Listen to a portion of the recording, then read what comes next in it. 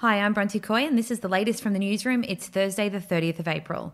South Australian health officials have praised residents for playing their part in controlling the coronavirus pandemic. With South Australia now reporting no new infections for a whole week, Chief Public Health Officer Nicola Spurrier says the state is in a good place. But she says that's a testament to the efforts of everyone, from health officials and workers to people coming forward to be tested and to those who followed the restrictions, including social distancing. The state has only 14 active cases remaining, and one of two men in intensive care for some time has recovered enough to be moved to a general hospital ward. So far, South Australia has had 438 confirmed COVID-19 infections, but 96% are now considered recovered. There are still no cases among the 699 Australians repatriated from India last week, though they remain in quarantine at 2 Adelaide hotels. Meanwhile, experts say it is possible that Australia won't experience the same second coming of the virus that Singapore experienced after it too was the envy of the world for its handling of the pandemic. The Morrison government's Deputy Chief Medical Officer Nick Coatsworth told ABC News Breakfast there is concern about a second wave, but it won't definitely arrive.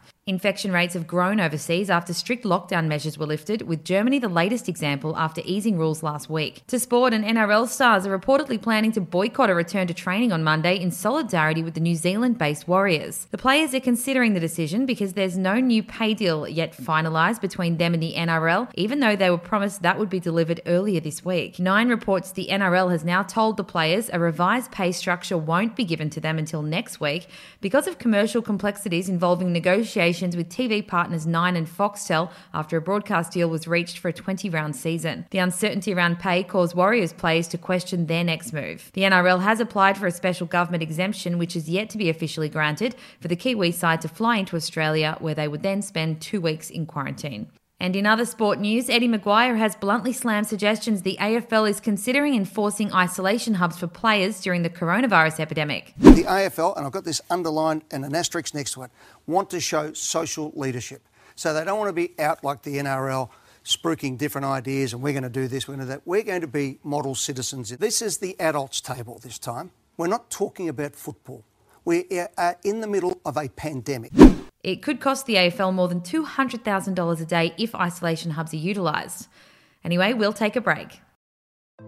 Hey, I'm Felicity Harley and I host Healthyish, where we chat to experts, influencers and people in the know from around the globe to arm you with the knowledge to make healthier decisions for your mind, body and soul. I think if we're going to be focusing on health, like sleep is probably the biggest component of that. I think sleep is the cornerstone. Like, choose the harder option, because I've never woken up and gone, I regret that run that I went at 4 a.m. I've never done that. Search for Healthyish and Extra Healthyish wherever you get your podcasts. Finishing up with some nice royal news, Meghan Markle has offered some words of encouragement to a SmartWorks client before her upcoming job interview. Since 2019, Meghan's been a patron of the charity, which helps underprivileged women get jobs. It offers coaching tips and provides professional clothes for job interviews. This week, the Duchess of Sussex took time out from her day to video call one of SmartWorks' clients from her new home in LA and speak to her about taking the next steps in her career. Here's a bit of their chat. I know everyone here is so excited. So when I was reading about, what your interests are, and especially you have a big focus in mental health as well, right? Yeah. Psychology and yeah. I think that's excellent. I think you're going to be fantastic. Oh, thank you so much. That means so much to me. Of course. I just wanted to be able to call in and tell you best of luck, and my fingers are crossed for you, but I know that thank you so much. Yeah, absolutely.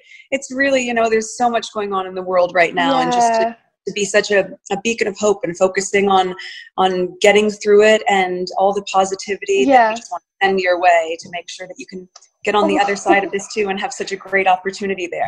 That's it from the newsroom. And if you want the day's coronavirus updates in one place, head to news.com.au and subscribe to our daily newsletter for all the information you need. I'll be back tomorrow morning.